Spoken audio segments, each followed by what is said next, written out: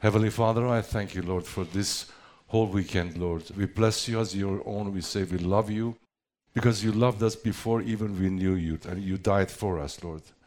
And how grateful we are that we belong to you. We bless you and we thank you, Lord.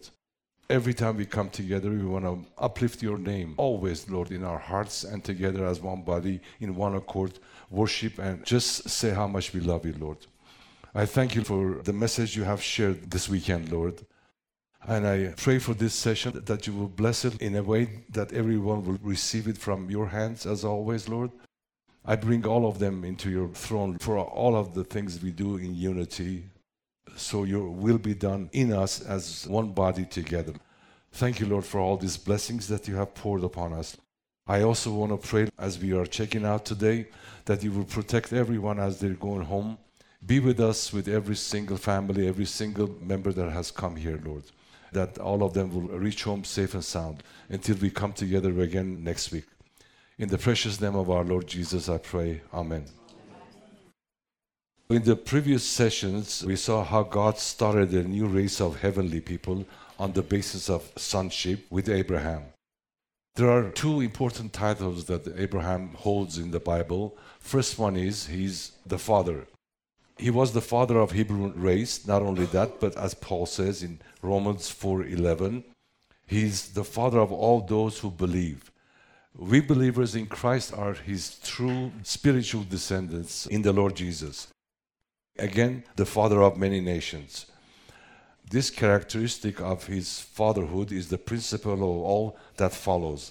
Faith was one of the important sides of his character, that God could start a new heavenly race with him and thus become the father of those who believe. Second title that he holds in the Bible is friend of God. He is the only one in the Bible that holds this title as friend of God. This is what Isaiah 41:8 says. But you, Israel, are my servant, Jacob, whom I have chosen, the descendants of Abraham, my friend. What a verse. In Chronicles 27, Jehoshaphat, he was one of the kings, and under pressure of circumstances, he prayed this to God. He said, "Are you not our God, who drove out the inhabitants of this land before your people Israel and gave it to your descendants of Abraham, your friend?" He's reminding that we are the descendants of Abraham, your friend, forever. There is no higher title and glorious crown than this, that anyone should be called friend of God. Bible says God spoke to Moses face to face as a friend. But the word used for Moses is more like a companion. A week ago, last Friday, when I turned on YouTube, since I have subscribed Sam's channel for Church of the Living Hope, it came up. Anytime they upload a new video, it comes up at the first video. So I started watching it. It was uploaded like 2 hours earlier. I enjoyed it. I was blessed. And of course, every time I hear him speaking in Armenian, that also blesses me too.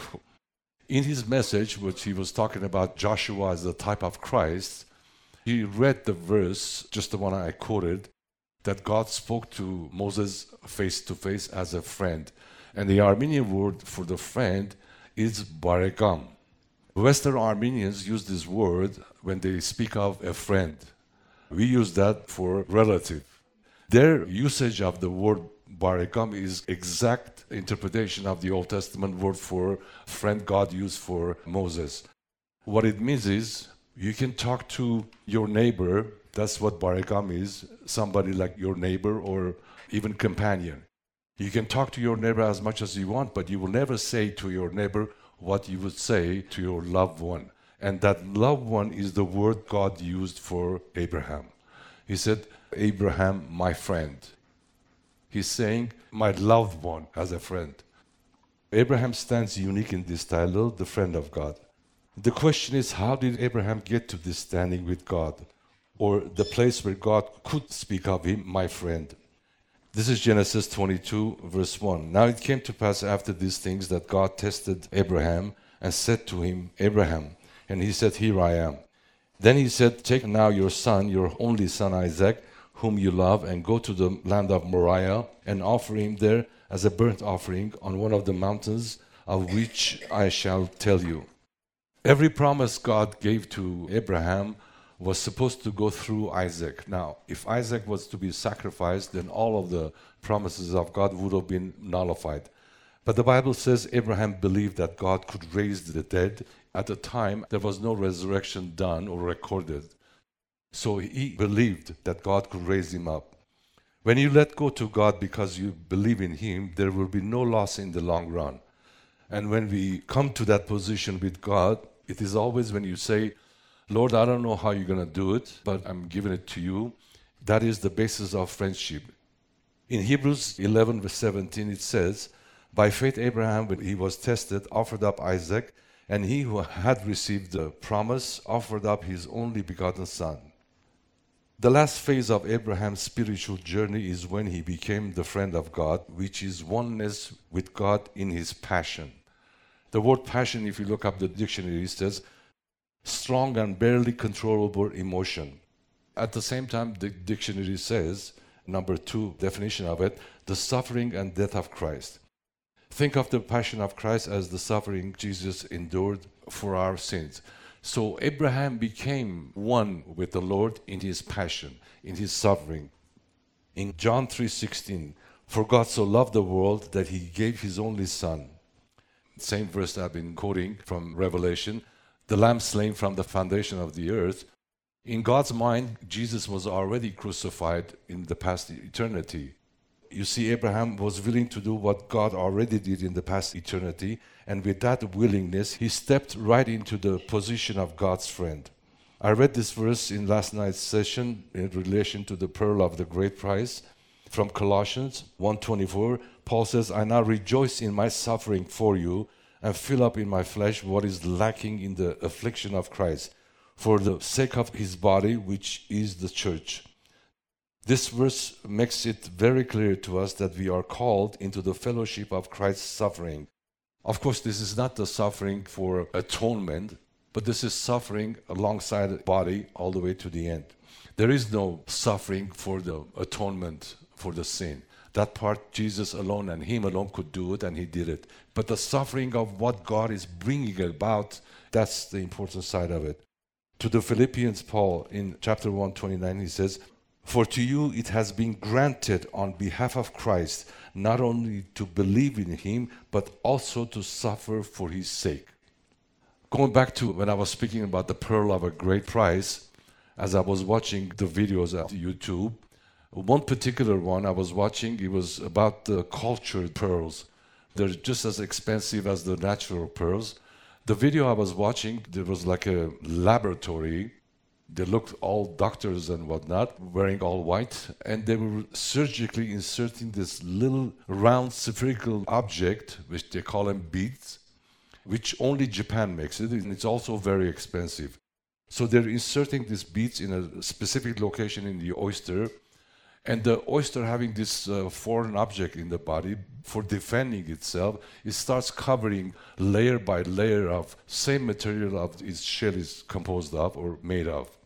At one point when I was watching this video, I realized that pearls are the only precious gems or precious stones that are created in a living creature. The rest of them, like diamonds, emerald, or what have you, they're created under geological pressure for millions of years. These pearls is created in a living creature. And eventually, when pearl is harvested, they die because of the pearl. Our suffering with Christ are always fruitful suffering, although we may not always see it or feel it. Fellowship with Christ in His suffering is the way of fullness of blessing. See what the Lord said after Abraham was willing to offer his only son. This is Genesis 22 from 15.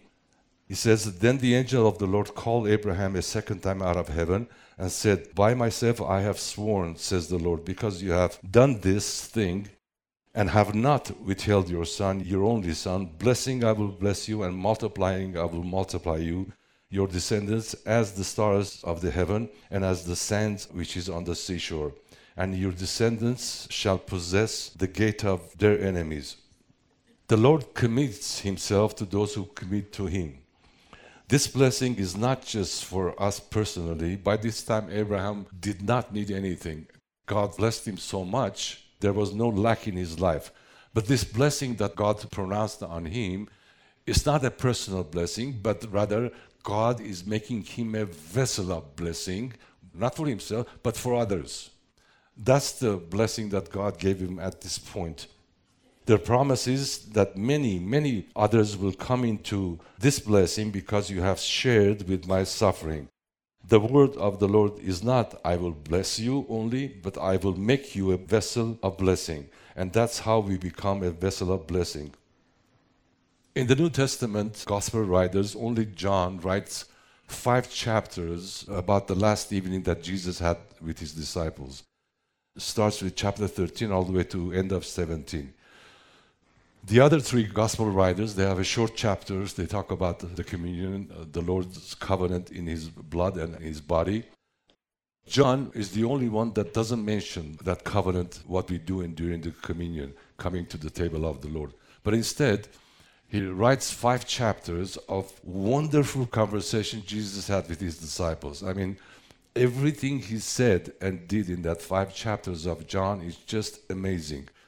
I'm going to talk about 2 monumental things Jesus did and said during that last evening. Beginning with chapter 13, the first thing Jesus did was washing the feet of his disciples.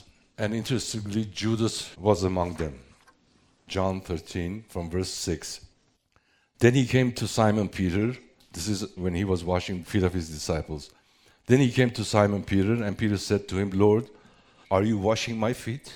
Jesus answered and said to him, what I am doing you do not understand now, but you will know after this. Peter said to him, you shall never wash my feet. Jesus answered him, if I do not wash you, you have no part in me. Simon Peter said to him, Lord, not my feet only, but also my hands and my head. In verse 15, this is what Jesus says, for I have given you an example that you should do as I have done to you. Of course, that was just an example for all of them, how to serve one another in the body of Christ. Now, in order to wash their feet, the disciples had to take their sandals off. You know where I'm going, right? Even though Jesus said, what I'm doing right now, you do not understand, but they had no clue what they were doing when they were taking their sandals off. By removing your sandals, you've given up your rights. You say, what rights at this point? Well, just look at Peter. He was the only one among the disciples that he confessed. He said, you are the Christ, the Son of the living God. And Jesus said, flesh and blood will not reveal this to you, but it has come from my Father who is in heaven. That is, we who are born again, we know he is the Christ, the Son of the living God, because we're in him. That revelation that came to us at the time we were born again is part of the package that comes in our life. But to confess it, he was the only one that did it. Now, he says, am I going to let the Christ, the Son of living God, wash my feet? No way. I'm sure I would have done the same thing. But when Jesus said, if I don't wash you, you have no part in me, quickly he changed his mind. What rights is it here? Our rights are what we understand, what we believe in. Therefore, we protect and stand. I mean, people say, I have constitutional rights, which is their privilege being in this country. We have rights. Same thing Peter did. In his understanding, he's the Lord. He's the Christ. Now, he's going to wash my feet. There's no way I'm going to let that happen. You see, when somebody injures you, you have every right not to forgive. You're a Christian, you forgive. But why do you forgive? Because you want to go on with the Lord. And that's the pathway to adoption to sons. By removing your sandals, you've given up your rights. Second monumental thing he said is in John 15. I will read from verse 13. Greater love has no one than this, than to lay down one's life for your friends. You are my friends if you do whatever I commanded you. No longer I call you servants, for a servant does not know what his master is doing, but I have called you friends. For all things that I heard from my Father, I have made known to you. You did not choose me, but I chose you and appointed you that you should go and bear fruit, and that your fruit should remain, that whatever you ask the Father in my name, he may give it to you. Just see how great this is that the Lord would say, you are my friends. It is the most intimate title in all human relationships. Every other relationship may exist without friendship. In any case, as human beings, we're blessed to have different relationships. We have the marriage relationship, we have parental or blood ties, co-workers, friends, this, that. All of them are relationships that we have. But the most intimate title is friendship. Friendship always brings something more. I suppose if you look at all the relationships, marriage is the most intimate one among all the relationships. But that relationship can exist without friendship. If you say your spouse is your friend, I would say your marriage is in a higher ground than most people on this earth. Friendship always brings something more. The Lord said, you are my friends. He could have said anything. To say you are my friends was as far as anybody could possibly go. There is nothing beyond it. You reach the end of all relationship when you come to friendship. In the book of Revelation, there is a description of the wall of heavenly Jerusalem. Listen to this, Revelation 21:14. Now the walls of the city had 12 foundations, and on them were the names of the 12 apostles of the Lamb. Verse 19. The foundations of the wall of the city were adorned with all kinds of precious stones.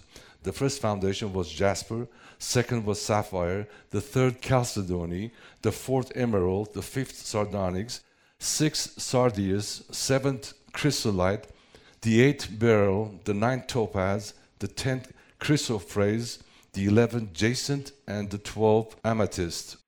I have no clue with some of them what these precious stones are.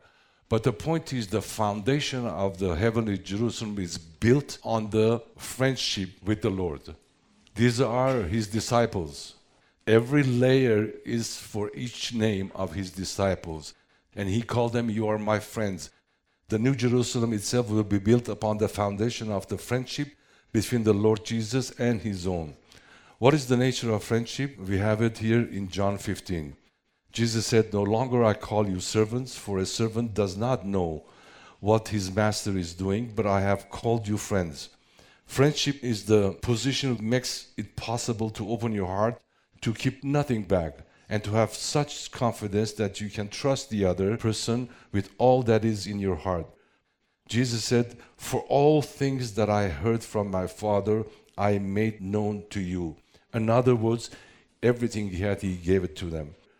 In John chapter 2:23, John says, now when he was in Jerusalem, that is, Jesus was in the Jerusalem at the Passover during the feast, many believed in his name when they saw the signs which he did. But Jesus did not commit himself to them, because he knew all men and had no need for anyone should testify of men, for he knew what was in man. Jesus does not commit himself to people just because they believe in him. Do you see how powerful this is? But then Jesus said, greater love has no one than this, that to lay down your life for his friend. That is the proof of friendship, and our Lord did exactly that. There are many ways of laying down your life for your friend. We only think of dying. What is laying down your life? It is just knowing that nothing is too valuable or important to keep it from your friend. It does not matter what it costs or how painful it is. Friendship makes it possible. When I started thinking about the message of this conference, this goes back almost 2 years ago. When first we were thinking about having a conference, I said to myself, I haven't speaking in series for a long time. Years ago, I would pick up a subject and I would speak in series. I said, I haven't done that for a long time, much less a message for the conference. Until one day I went for a walk and came to this Isaiah 41:8, which I read it earlier. It says, but you, Israel, are my servant, Jacob, whom I have chosen, the descendants of Abraham, my friend. I've already told you how I changed the text size and the colors and what they mean to me. If you look at it, Abraham, my friend. What happened that day it's like an instant I compared who God is and who we are as human beings. All of this in a split second. I looked at God as the creator. And I've said this many times, just the sheer size of this universe scares me. As big as it is, He's the creator. He's behind all this. If that is not enough, you go down to the molecular level, to atomic level, to subatomic level. I mean, there's a universe in that level. I remember when I graduated in 1977, being an engineering major, I took all the math there was, not only in bachelor's program, but also in graduate program. What we learned back then, there were so many subatomic elements in atoms. But what they know now, this is 45 some years later, there is more stuff they find out when I graduated than ever. I mean, it's like a universe by itself. Having that in mind, this is God, the creator, comparing to us. What are we? We are just a speck of dust on this earth. And then the possibility of being God's friend. That day with this verse began the idea of the message of this conference. My thought was, what happened to Abraham to get to this position with God? Of course, I had to backtrack to see the purpose of his calling in his life. As I shared it with you already, the purpose of his entire life was sonship. In order for God to begin with a new heavenly race of people called sons of God, the adoption to sonship. Now, in Genesis 22:3, this is what we read. So Abraham rose early in the morning and saddled his donkey and took 2 of his young men with him and Isaac his son. And he split the wood for the burnt offering and arose and went to the place of which God had told him. He rose early in the morning. Rising that early tells me Isaac was already sacrificed in his mind. If Abraham was distressed or depressed because of what God told him to do you think he would have get up early in the morning? No. He would have stayed in bed as long as possible. Let's say you have a lousy job and you hate to go to work. That's never been my experience. I love what I do. That's not personal. If it was up to you, you would have stayed in bed all day long until the afternoon. But you have to get up, go to work, you have bills to pay. All I'm saying is, for him to get up early morning, Isaac was already sacrificed in his mind. The rest is just the history of how it happened. As I said earlier, he was about to do what God did for humanity, offering his son for all. That's how Abraham became God's friend. He had entered right into the heart of God and counted nothing too precious for friendship of God. During the Last Supper, Jesus knew what was going to happen. When all of the disciples would forsake him, knowing all that, he said, "You are my friends." By saying that, he went beyond the cross all the way to the day of Pentecost when the Holy Spirit came, and then all of them changed. Jesus knew about his disciples. Yes, they were men of many weaknesses, many failures. They often said the wrong thing, they often did the wrong thing, and misunderstood almost everything Jesus said. These are his disciples.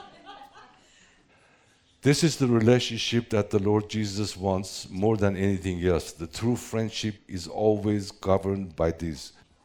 And this is what the Lord wants, that I would not do anything to hurt my friend. The Lord Jesus will never do anything to hurt you.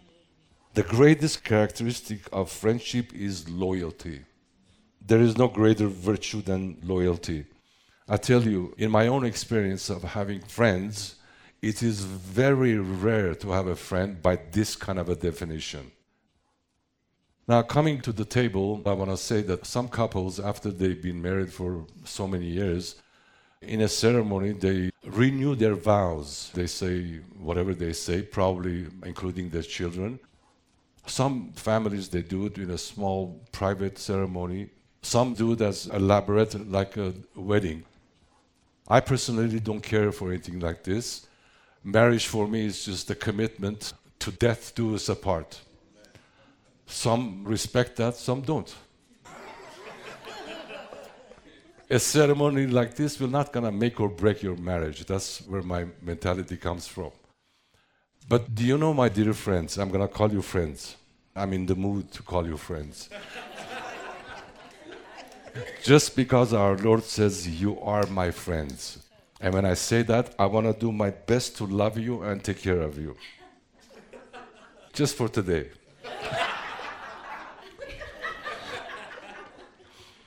But do you know, my dear friends, every time you come to the table of the Lord, you're renewing your wedding vows with the Lord. How do you do that? That piece of bread you take, you say, I am one body with the Lord. The marriage ordinance says, and the two shall become one. This is in Genesis chapter 2. If I didn't know where this verse was, I would never guess that it's in Genesis chapter 2, right in the beginning of the Bible. But God from the beginning was saying, our marriages is taken from the type of union between Christ and His church. Right from the beginning of the Bible, God is telling you how important that union is. That piece of bread we take, we say, I am one with the body. Jesus confirmed that again by saying, this is Mark 10, verse 7. For this reason, a man shall leave his father and mother and be joined to his wife, and the two shall become one flesh. So then they are no longer two, but one flesh. We are one with the Lord in the body. Every time you take the cup pointing to His blood, you're saying, I have the same life with the Lord. I share the same life. Leviticus 17:11 says, for the life of the soul is in the blood. Soul is the flesh. When He poured out His blood, He poured out His life. Through that, we share the same life. Just think the possibility of our relationship with the Lord. We are one body with Him. We share the same life in this marriage covenant. And we can step up on a whole new level of friendship if we become one with the Lord in His passion. As He said, you are my friends if you keep my commandments. Fellowship of His suffering, which is a very fruitful suffering. Just think, Gethsemane has been the most fruitful garden in entire human history. And you and I are born from above out of His suffering, and now we are one in this marriage covenant. You are my friends, Jesus said. They were the ones that stayed with Him all the way, and each one of them gave their life to the Lord and to their calling. That was the course given to them according to the measure of faith to run the race. In the same way, a set course is given to each one of us as believers. A set course to run the race. I've said this before in past messages. This race is not that all of us are running and one gets to the finish line and gets the prize. That's not a race like this. If it was, we were all losers next to Apostle Paul. He got there way ahead of us. But this is not that kind of a race. God has given each one of you a set course to run. Nothing more or less is expected from you according to the measure of faith He has given you. If Paul ran that way, that was his portion to run. Yours and mine will be different according to the calling of the Lord. That finish line is when we will come to full sonship. And what would that be? That we should be called sons of God. I mean, I can't get over this thing. Is it possible, do you think, to become sons of God? It's right here. What a calling. I tell you, all the potentiality of a child of God to become to this level of relationship begins when you're born again. I will never get tired of reminding you how precious that day was that you became born again, because everything starts from there. I'm going to close this right after I say this. We will have communion. I will pray. We will take the communion. Stay here. I'm going to ask the elders to come. Pray according to what you heard during this conference. If you want to rededicate your life to the Lord, go ahead, by all means. That is, if you heard the Lord speaking to you. If He did, you can rededicate your life to Him any which way you want. You can pray yourself. Just feel free. This is the time we're going to have together after the communion. I'm going to say this and we will take the communion. I came across this quote from Mark Twain. I don't know what I was watching, but this quote came. This is what he says. He says, the two most important days in your life are the day you were born and the day you find out why. I checked it out to see if this is really one of his sayings. It is. It is from Mark Twain. He said it. I thought that was a profound thing to say. Then, as always, I think about it, and I said, this is good for the unbelievers, but for the believers, this doesn't serve any purpose. So scrap what Mark Twain said. I have my own version. There's 2 days you should remember in your life. The day you were born again and the day you find out why you were born again. And it's been my prayer that the message of this conference answered that question for you. Amen? When we all have it, I will pray and we will take the communion together. Heavenly Father, I thank you, Lord, for everything for today, Lord. As you were with us from first hour all the way to this point, Lord, your blessing, your word, your presence is what we crave, what we desire and want all of it to be in our lives, Lord. We bless you for your presence, Lord, and your blessing that comes from your presence, knowing that we belong to you and you are with your people everywhere. Father, I thank you for our Lord's finished work on the cross, that through his life and ministry and his sacrifice, today we are yours, Lord, as your sons and daughters. We praise you and we thank you, Lord, that he, doing all what you had in mind, our Lord Jesus did it all the way to the end, and you raised him from the dead. Hallelujah. For our justification, now that we stand and we believe in you, Lord. Hallelujah. May you be blessed among these people, Lord, this little flock, that every time we come together, your will be done in all things that we do, Lord, in our household and as we come together as your church. Through your blood, you have cleansed us. Through your body, you have healed us, Lord. And you made us one with you. We praise you and we worship you. In the name of our Lord Jesus, we take this communion and we say thank you again, Lord. In Jesus' name, amen. Let's take it together.